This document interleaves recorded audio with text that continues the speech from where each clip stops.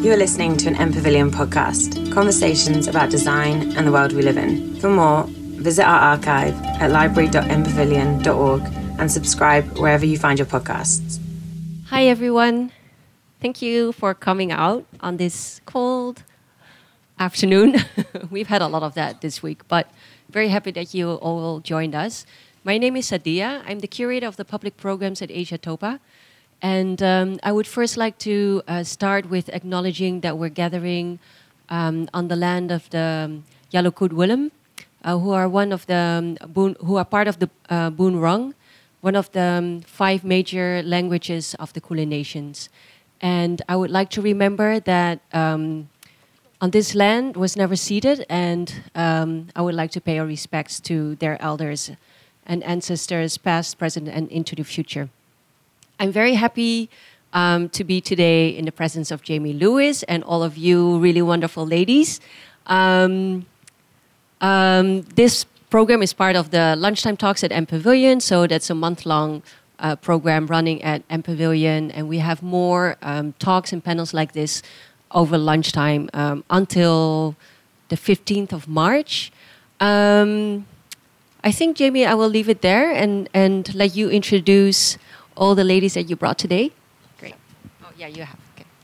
Hi, everyone. I guess to start, I'm going to start here. I'm going to start by sharing a response to an interview I did last year as part of for Liminal magazine. I was asked in that interview, what does being Asian Australian mean to you? And this was my response. It's a label other Asian Australians put on me. Growing up in an identity-obsessed Singapore, where C, M, I, O, acronyms for Chinese, Malay, Indian, others, was a constant marker and boxes to tick. I ticked the box of other, please specify Eurasian. In that alone, my otherness is also so much more nuanced and layered than being non-Australian or Asian Australian. I also relate the word Australian to nationality, of which I'm not. I still hold my Singapore passport and will probably never ever give it up for as long as I have family there. And so I struggle with referring to myself as Australian. I reckon a big part of the distance is also that I moved here as an adult. And whilst I bring my own complexities of growing up mixed race in Singapore, I've always been very certain and confident of my identity here, carrying an embodied privilege as the majority. In the context of Singapore, that means middle income, educated, can speak Mandarin, that kind of majority, while in the midst of living and working in white Australia. I suppose I tend to say Singaporean Eurasian living in Australia. And maybe that too is about remembering home is many places all at once, and that I'm only a guest on these unceded lands. And so I too want to acknowledge that we are here on the lands of the Boon Wurrung and Woi Wurrung people of the Kulin Nation, and I pay my respects to the elders, past, present, and future, and to any First Nations people here with us today. We are joined by 5 incredible women who have just as varied a way in which they have come to now live and work in Melbourne. Like me, they all wear and juggle many hats across their personal and professional lives.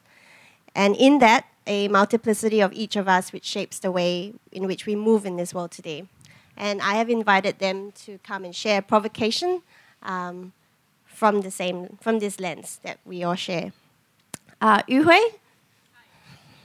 performance maker who often makes work with non-performers.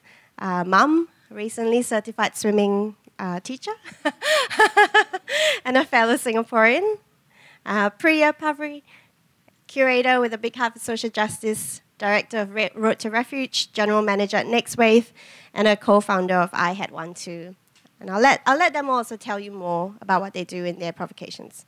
Elisa Tanaka King, an artist working across non-traditional forms, combining installation, drawn line, live performance, and cooking. Sandra Tan, a Melbourne-born Filipino writer, editor of Den Fair, also advisor for the Entree Penais, have a big heart in trying to promote Australian Filipino food culture here in Australia, which she has so graciously recommended, Boba Bar, which you're enjoying, and Shimona Sampson, creative strategist by day, facilitator by day, jazz vocalist by night, and co-founder of a company called Humi. So since it's not such a big group, so we'll kind of do this all as a group. And what I might do is pass a mic so that they can share their provocations, and then just kind of take that conversation quite casually and meander through the rest of the afternoon. Yeah, let's do that. And also, please reach over, bring the food closer. We are eating and talking at the same time. The more... Yeah, okay. Yes. Well, maybe I'll let Sandra tell us what it is. Yeah, and then we can go from there. Hello. So everything that we have here today is from a small business run by a single Filipina girl, young girl, that is a friend of mine called Boba Bar. She does pop-ups, and boba is bubble tea, so milk-based tea with like sago pearls in it. That is the kind of core of her business, but she also does catering. So everything that we have here today is vegetarian, apart from the pork crackling chips. And we have, we have on the right-hand side, I think they're all the same, the boxes, vegetarian empanada, which is a savory Filipino pastry, kuchinta, which is it's like a steamed rice cake with freshly grated coconut. Then we have another steamed rice cake. The majority of pre-colonial Filipino sweets are rice-based, like a lot of desserts are, I suppose, all through Southeast Asia and Asia, I suppose. Whereas the empanada comes through from the colonial Spanish, who colonized for upwards of 300, 400 years. The purple thing in the corner is called ube halaya, which is purple yam jam. So as we can see, there's a lot of carbs happening here. Carbs and sweet potato root vegetables are a bit of a staple. And we would have it as a dessert rather than as you might have a mashed potato is savory in Western culinary tradition. On the sort of top right-hand corner that we have a achara pickle, which is a fresh pickle usually of white radish and carrot, which we use as a condiment for all of our meats. And lastly, the fried sort of thing in the middle is called, what is it called? Cascaron. Which is a Filipino donut covered in brown sugar. So please enjoy. My mother said, don't be shy. If you're shy, you lose out. So please help yourself. Like I said, the conversation will just flow. We'll eat and talk. There may be silence. Silence is also an act of radical participation.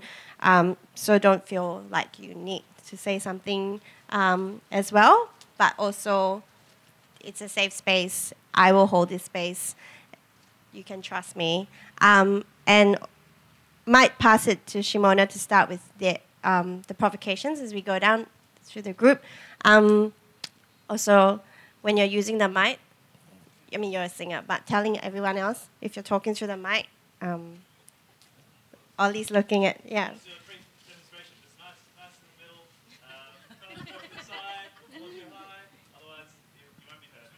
Great.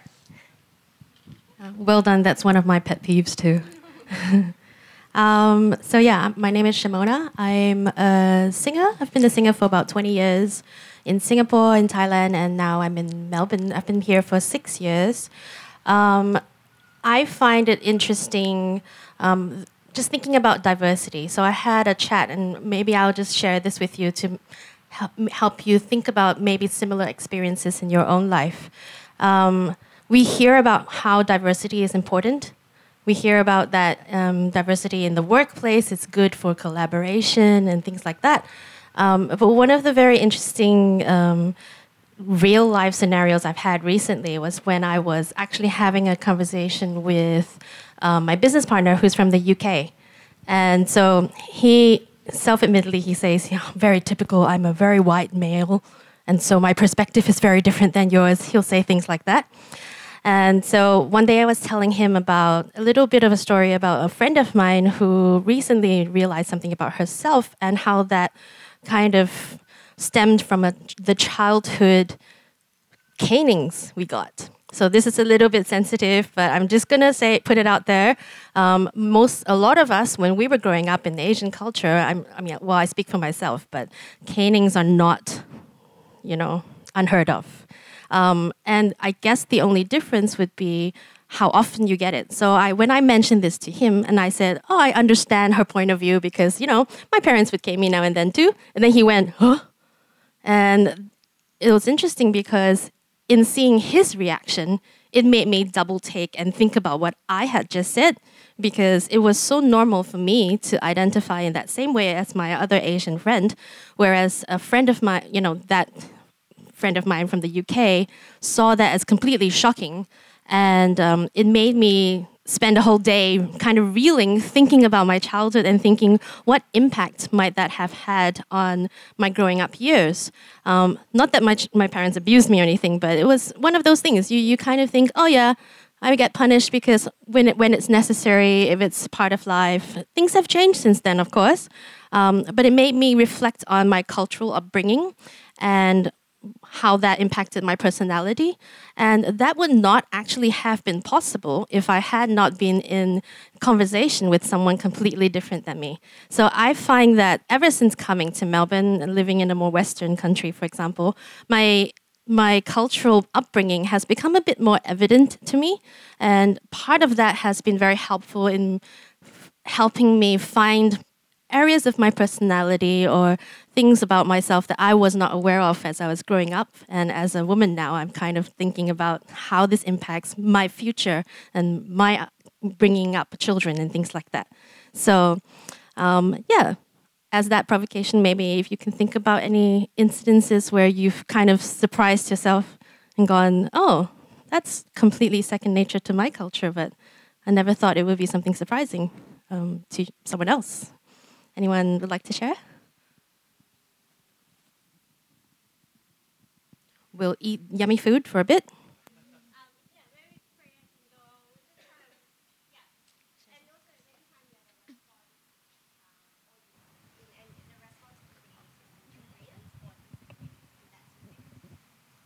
Thanks. My name is Priya. I'm still working out what I am, so I'm not sure what the next line should be. But I have the privilege of doing lots of really amazing work with amazing communities here in Melbourne. The refugee community, the emerging arts community through Next Wave, with amazing women and people in the health profession that share stories about abortion and other access to health. So I feel like like Jamie said, wear many, many hats and sort of think about community in lots of different ways. But when I was thinking about this particular conversation and the idea of Asian Australian, I think this is the first time in 28 years of living on stolen Indigenous land here that I've been considered an Asian Australian, which is interesting to me because my parents and my family, they are living in Mumbai, India, which is part of Asia. But for some reason in our consciousness here, India's not really considered a part of, I guess, Asia or what it is to be Asian in the sort of expanded, broad street chat kind of way. And so I was thinking this idea of like what it would mean to start, I guess, owning that term and that phrase and start challenging people's perceptions of what that is. But then I kind of started thinking about this default we go to here about you being something Australian. Like you're Asian Australian, you are Indian Australian, you are something Australian. And I think for me, there's power in taking that and owning where your heritage and your family comes from. And I've spoken to some Palestinian friends, and for them it's like an act of defiance to hold on to that identity and make sure that's heard.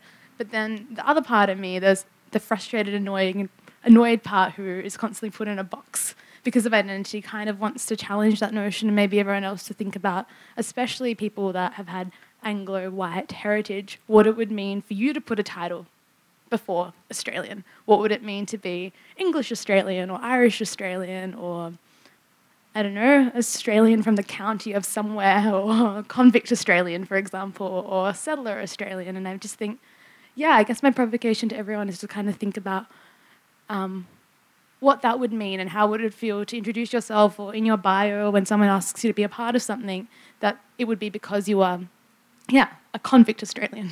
And maybe that's just something we can start thinking about when we talk about, communities in Australia and identity, that actually like all these different things, all these different places that we put before Australian make up this idea of Australia, especially for me. And if it doesn't, and if that's not how it works, then none of us are Australian because there were our first peoples that were here and they are the only true Australians. So I don't know. I think that's what I've been thinking about today in the lead up to this and this place and this space and this land. And I was really, really hit by that when I was walking in and saw those tents over there and seeing like, well, this and those people are here in Australian, and we're all visitors and guests, and maybe we need to start acknowledging that more clearly, all of us, not just those who've come from POC backgrounds. So, thank you. Hi, I'm Yu Hui. So, I've got a couple of pair words, and I'm going to get all of you to put up your hand and decide which you are, all right? So the first pair of words I have are exhibitionist or voyeur. So I'll give you 5 seconds to think about it, but don't think about it too much.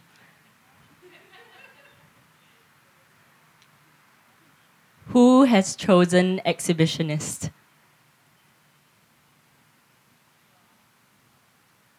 Yep. And who has chosen voyeur? Okay. The next pair of words I have are insider or outsider.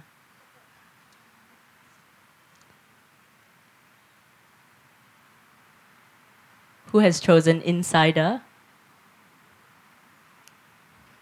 And who has chosen outsider? Yeah. The next pair of words, mundane or theatrical. Who has chosen mundane? Who has chosen theatrical? Okay, last pair of words. Reality or fiction? Who has chosen reality? Who has chosen fiction?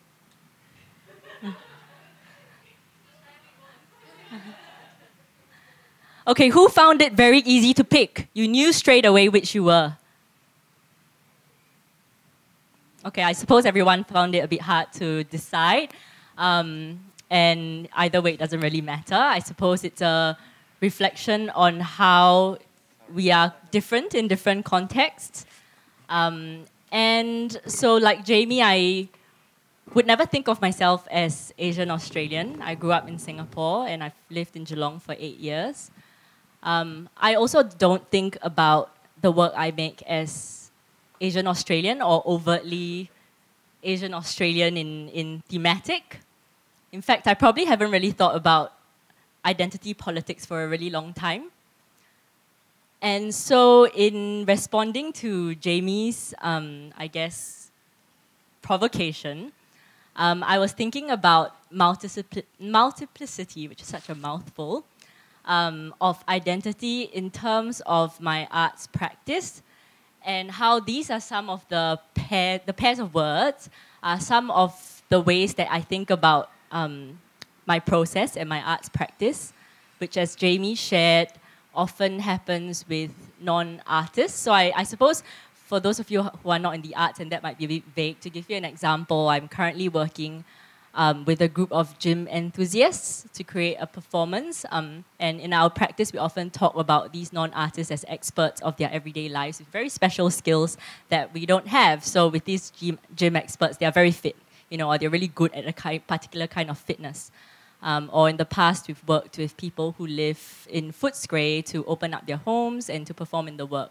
And we're not interested in them being very good performers in the conventional way that we understand it. We are interested in their own ways of performing themselves.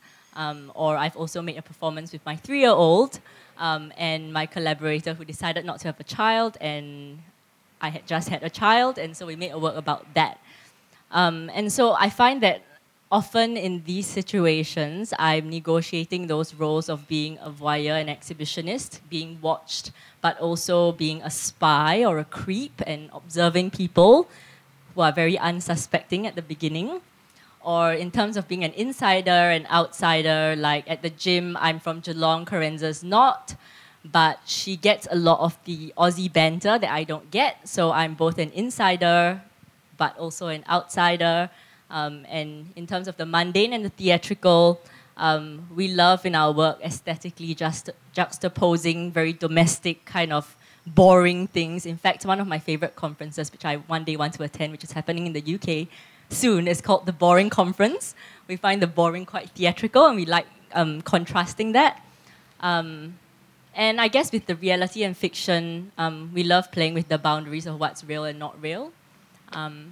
So yeah, these are just some pairs of words that I offer up, which are ways that I view my arts practice, which I think are also words that we can use to think about who we are here in this community, whether it's our cultural identity or otherwise.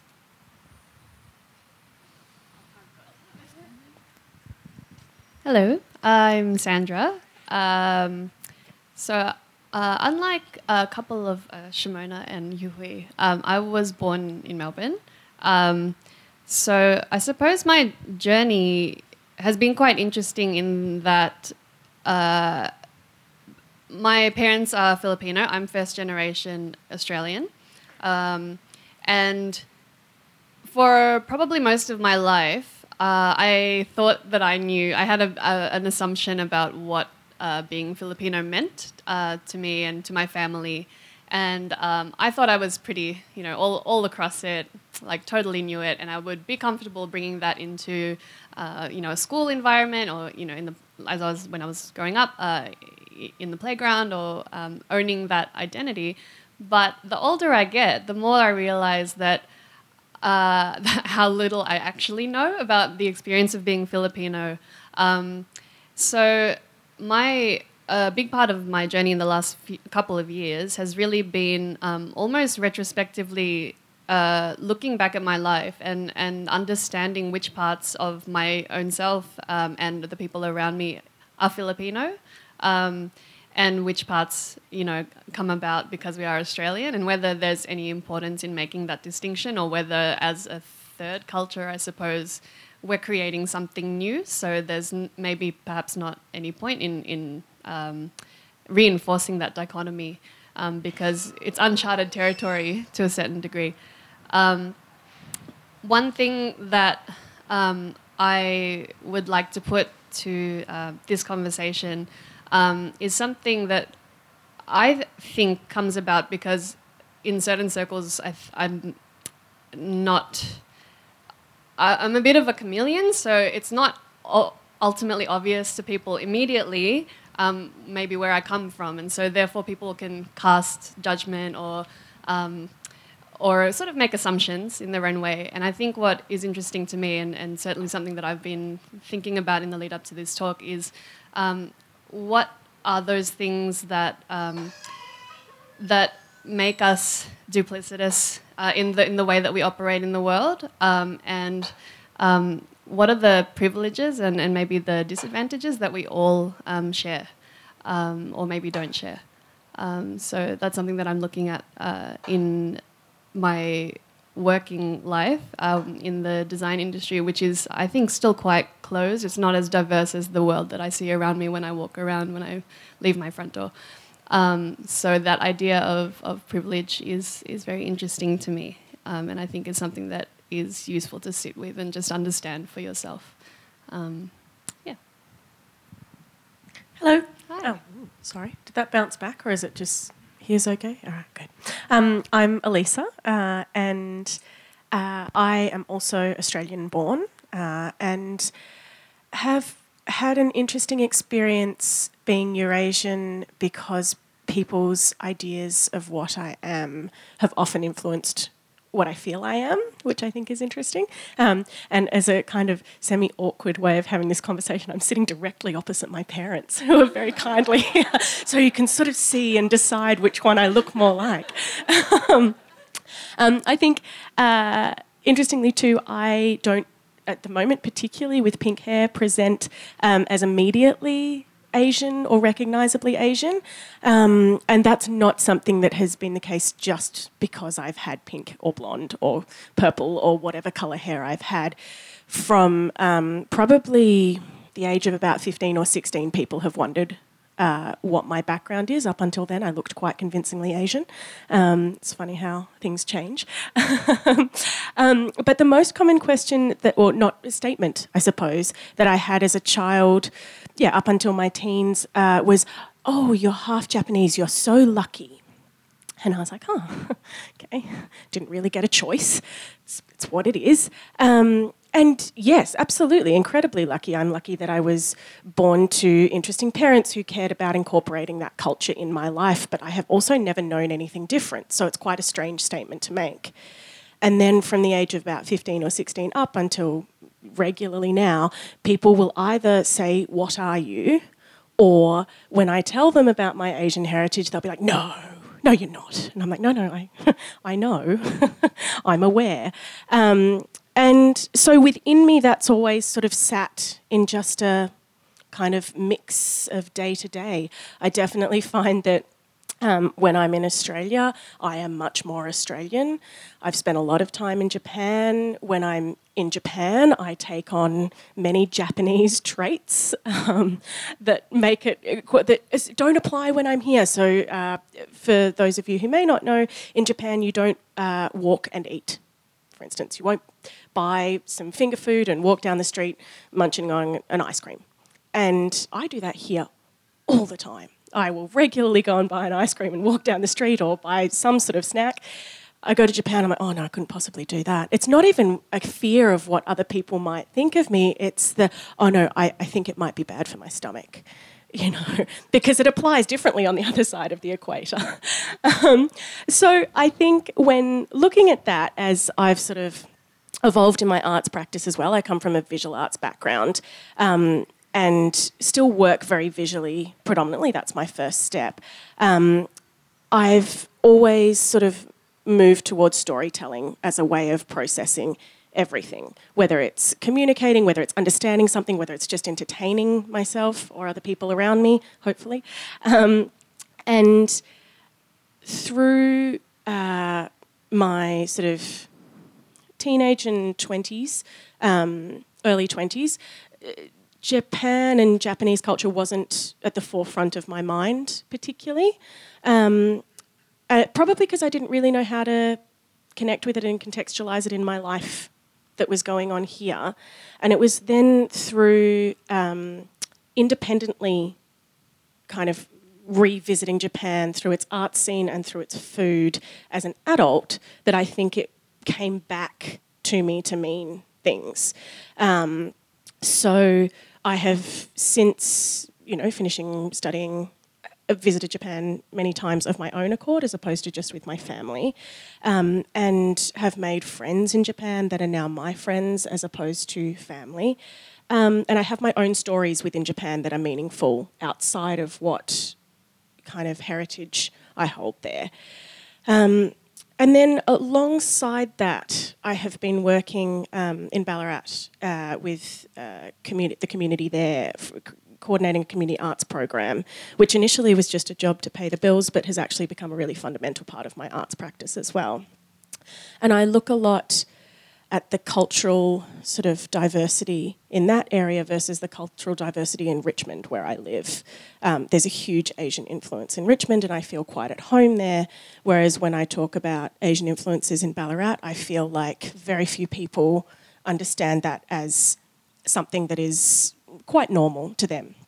And there's a huge refugee population in Ballarat as well who've entered the space there, and the most successful story of cultural integration that I've seen is a man who has started a restaurant. He's Ethiopian, and he started an Ethiopian restaurant in the centre of Ballarat, and it's one of the most successful restaurants in town. It is amazing how food can bring people together. Exactly like we are today. It's certainly something that I've been exploring in my own arts practice, but also just in my daily life. And I think I was thinking about it about a year ago when I was doing an interview for an article around food and art. The beauty that you see of food in Australia is such a representation of what the cultural landscape looks like at the moment in terms of fusion food, Australian interpretation of food, restaurants that are incorporating native ingredients more and more. I'm definitely interested in the conversation of where we can incorporate more Indigenous influence in food, but how that tells a story in such a simple, beautiful way that is so successful compared to so many initiatives that we see that are trying to make people connect. And I think, maybe it's also because I love food. It's definitely a big factor. But that's sort of where I've come to sit very happily with who I am and where I fit within the culture here. And I'm really excited about where that goes as well. So that's mine. Thank you. And it's quite a breadth of provocations there or things to think about. I know some of you in the audience, so I might just actually direct some specific questions, and but then inviting the people I don't know to join in whenever. Dan, as the... I'll speak on behalf of white people and blokes everywhere. Yeah, sure. Dan is a very close collaborator, so I feel like I can do this. As the one white man in this audience, I kind of want to put Priya's provocation to you in terms of, like a dash Australian and what that means for somebody who, who I know you were born here and grew up here, have a very kind of local Melbourne, not just here in Australia, but actually have a very local Melbourne relationship with this place.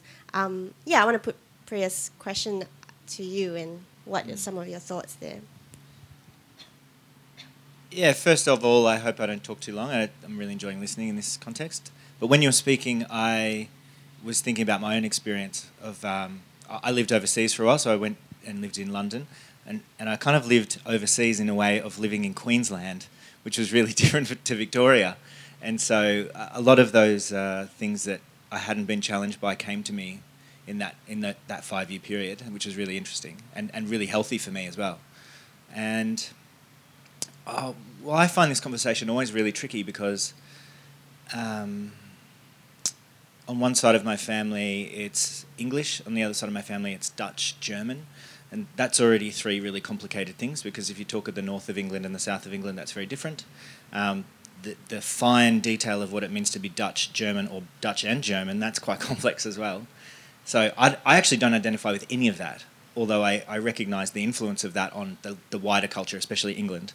That's clearly obvious in the colonial and invasion context. But I think of my partner as well, who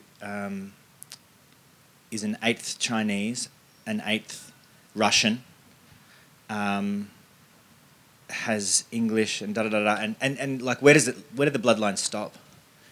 I don't know. It's kind of maybe to me more interesting, at least in my own life, to think about the context that I'm in and how that wider culture has influenced me rather than the bloodline. And in the context of that, then what might that hyphen be? It's just a long hyphen. There's a lot of hyphens, isn't there? So, I mean, if I'm in a big context now, I'll say that I was born on Wurundjeri country, and I kind of had to do a very different kind of explanation of who I am now. But it's taken a really long time to get to that. I mean, the first 30 years of my life, maybe, I didn't have that way of speaking. And I kind of let my life context maybe describe who I am rather than the kind of labels. But I'm totally unresolved. I don't know. Yeah. One more in response to yours. And kind of in response to Dan's as well, of like how many hyphens. At what point, I'm interested in as well, do you stop hyphenating, I suppose, and become something else? Like, at what if I have a child, I'm married to a white man who has Irish heritage. If I have a child, they will be a quarter, Japanese, with an Irish influence, with a German influence, with a, where does it morph into something else, I suppose, is what I'm interested in too. And there might not be a right answer. The way that I come to that kind of conundrum, I suppose, in my life is my surname is Tan, which is Chinese, but I don't identify as Chinese because the Chinese relative that I did have, I never met. It was my great-grandfather on my dad's side, so I've got the surname. But yeah, absolutely no connection to the Chinese side of myself apart from I enjoy Chinese food. And the interesting thing about that is maybe moving around in Melbourne, that doesn't really mean so much, but when I'm in Asia, it becomes more significant because, and that's where this idea of, I think we talk a lot, or there's this idea of maybe white supremacy or white-driven narratives. But actually in Asia, there's a whole other hierarchy that I think people outside of that don't necessarily understand. And me having a Chinese surname kind of casts a lens over who I am, which has nothing to do with me personally whatsoever. But, there's a lot of assumptions that my family are good in business, that we are rich, and we're not rich. And I just find it so interesting because, I'm technically, in that sense, an eighth Chinese, and yet I have no connection to that culture. So it's almost interesting what the assumptions people make of you as a person without you having any kind of influence over it. And I also get told that I look Chinese, which I don't think I do. Not that I have an issue with that, but it's very strange that people will have a certain way of thinking, and here in Australia, that it's a whole framework that just does not exist. Like, I'll be talking to the people that my friends are all different cultures. Probably up until a few years ago, I didn't actually have a lot of Asian friends, intentionally or not, but I didn't grow up in a very Asian dense area of Melbourne.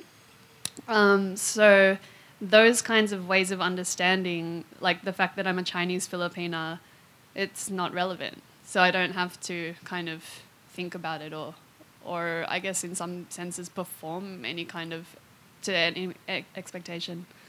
Yeah. Want to invite any other thoughts from anybody else?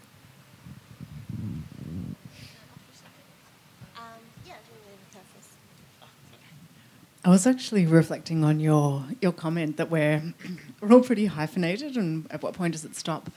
Finding out just as my dad was dying that my grandmother was Viennese Jewish, and I had hosted Shabbats for years because I had a lot of Jewish friends without knowing that.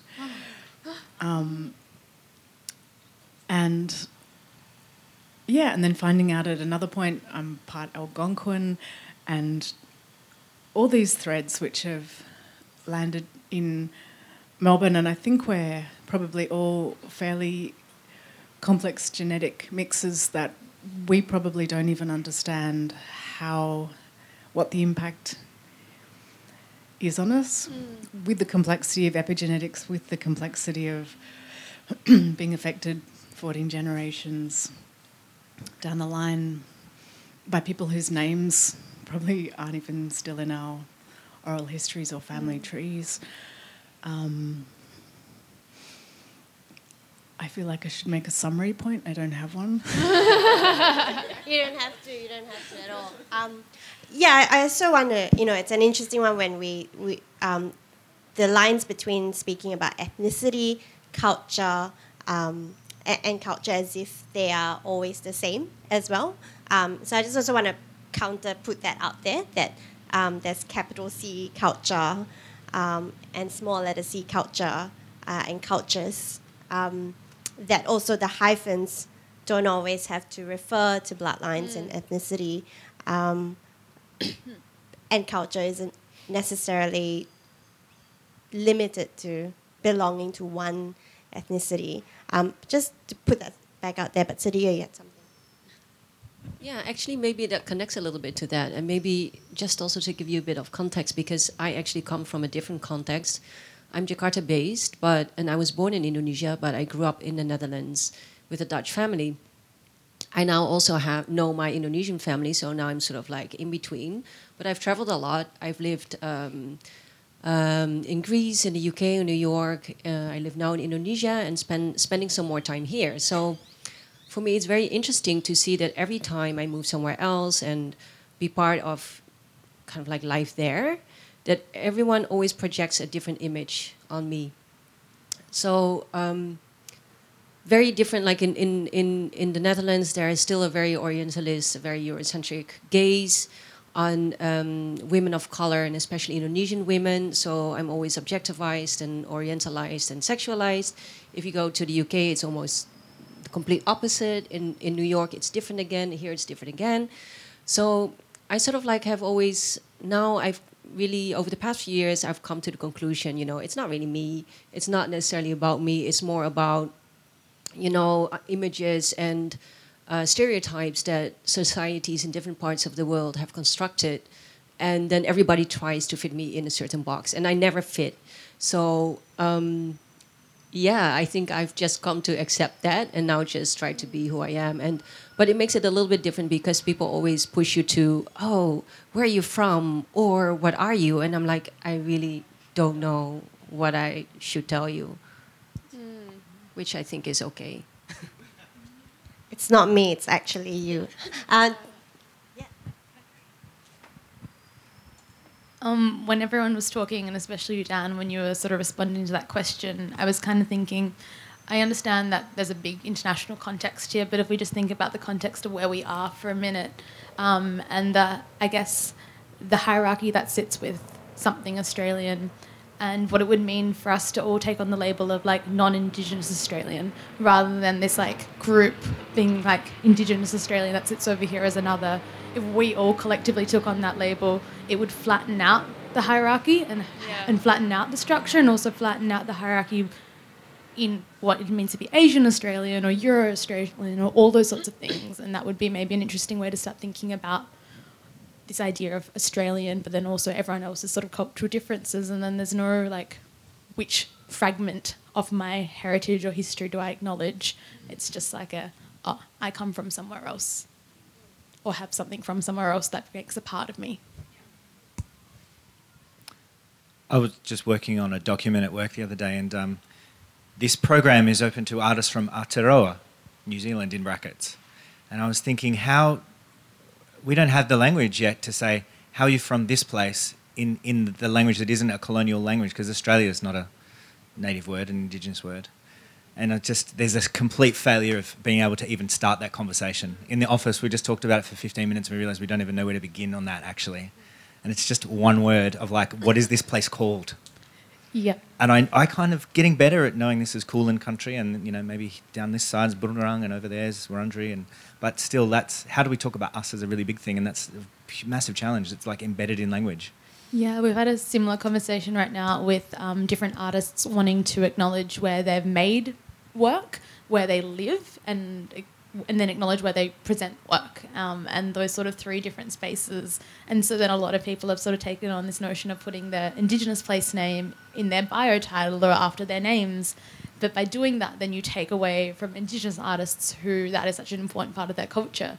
And just noticing that within, especially the arts community, we haven't quite really thought about actually what those things mean, and actually not done the little, I guess the next part of that is like permission from those groups to then start using those names and those words. Like, it's one thing for us to learn them and know them, but then are we just now taking something else from someone else? We've already taken so much. And I think, yeah, I agree. I think there's like some learning to do it. I'm not really sure where that starts, but maybe here's a good place to provoke.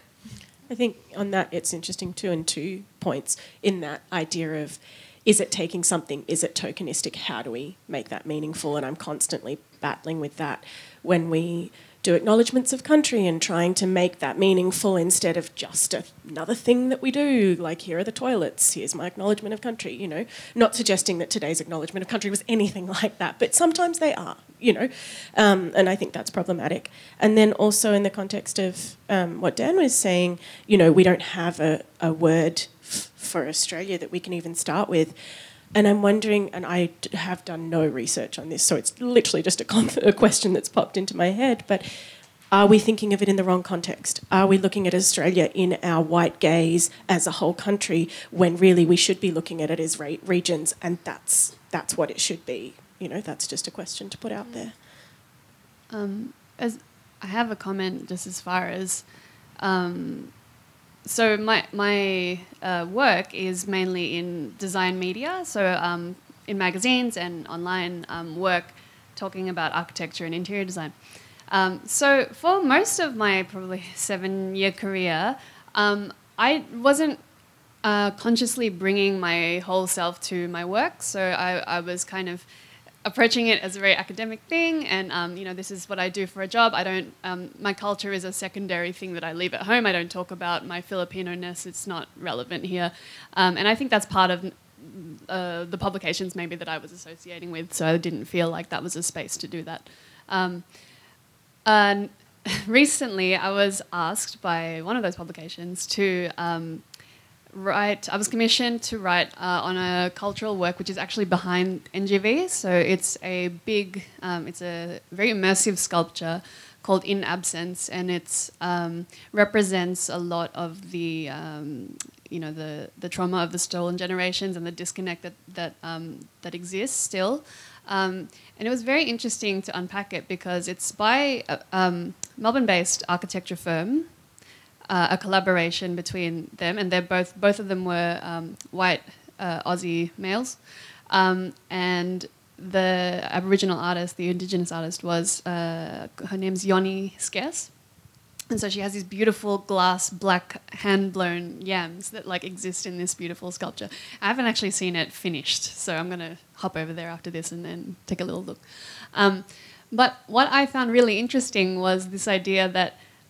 When I was approached to write the piece, I was approached to do it, I think, and it was almost implicitly said, because they don't have any women or people of colour in their writing team. And I'm not on their staff, I'm a commissioned writer. So it was a very interesting kind of like almost moment of pause for me, thinking, okay, you've come to me.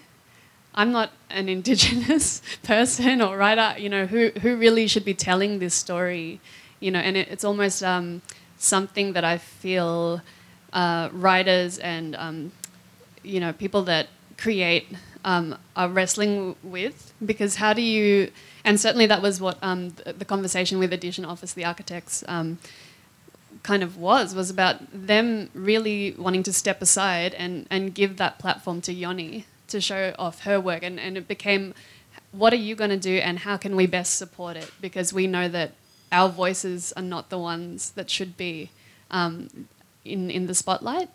So yeah, something really fascinating. I think in the design and architectural media space, it's often hard to say anything real, and yeah, those issues I'm trying to grapple with too.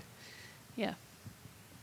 I'm just conscious of time and people going back to work and things, so I just wanted to, if there's any other things to add on from Yuhui or Shimona or anybody else in the audience.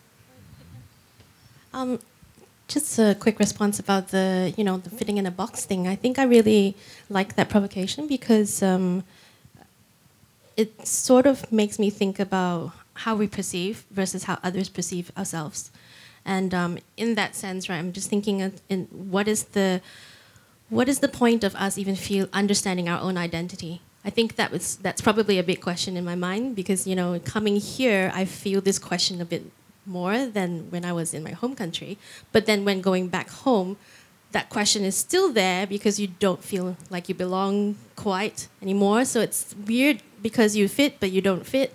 And then what I found interesting was that, just a quick example, you know, I was singing in a restaurant one time, and then this lady who was very excited about jazz music, and she came up to me during the break, and she said, Shimona, you have such a lovely voice. You know, if I just close my eyes, you could be black, you could be white, you could be... And I was like looking at her thinking, oh my God, is this flattery or a weird racist slur? I'm not sure what to make of it, but she was very joyous and slightly drunk.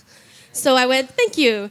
And then I kind of pondered it that night and thought to myself, you know, irregardless of whatever box she put me in, or maybe it was a compliment saying I don't live in a box, what was important to me was deciding my take on that and how strong I am in my own identity as whatever I look like, to present whatever kind of music I like to make to whoever wants to hear. And that's sort of been my journey at this point. I think a lot of us have this, not sure what a hyphen is, and, you know, still figuring out our identity. And irregardless of whether we're Asian or, you know, Australian living in this country, I think that's an ongoing question that all of us have to make because we all come from who knows where, you know, really. So that's sort of, yeah, my take on that.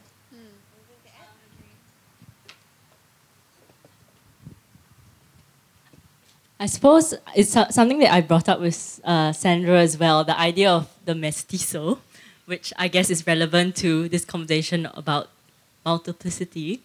In Latin America and in the Philippines, so I'm married to a Salvadorian.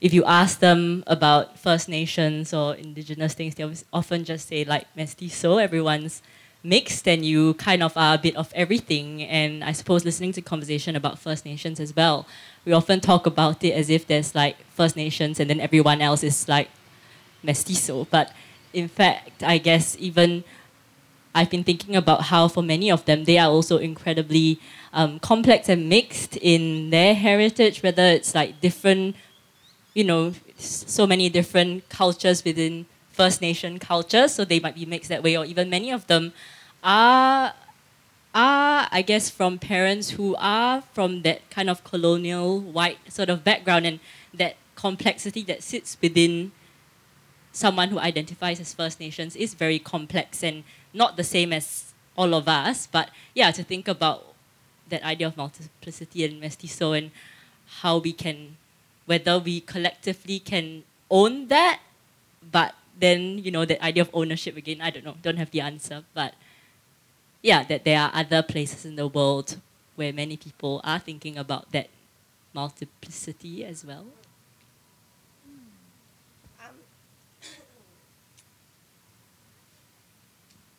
And on time, right?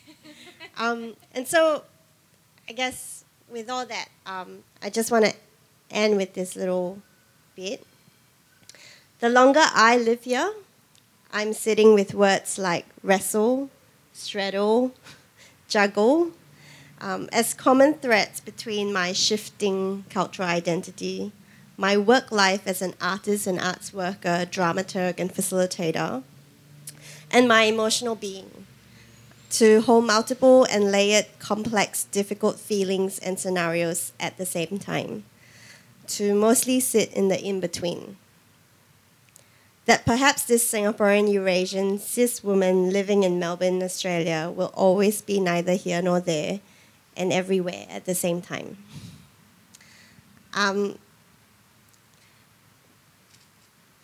The food will stay here for a bit more, so feel free to linger and finish the food. Feel free to take some back up to the office. Thank you, Sadia and Fred from Asiatopa and Arts in Melbourne. Thank you, Dan Pavilion, Ollie and Nania. Nani? Thank you, my 6 provocateurs, who are now also lovely friends and colleagues, and all of you for coming on a not so cold, not so hot, typical Melbourne day.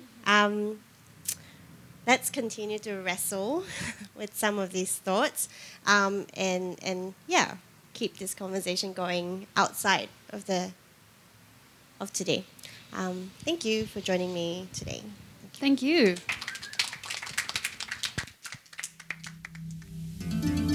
You're listening to an MPavilion podcast, conversations about design and the world we live in. For more, visit our archive at library.mpavilion.org and subscribe wherever you find your podcasts.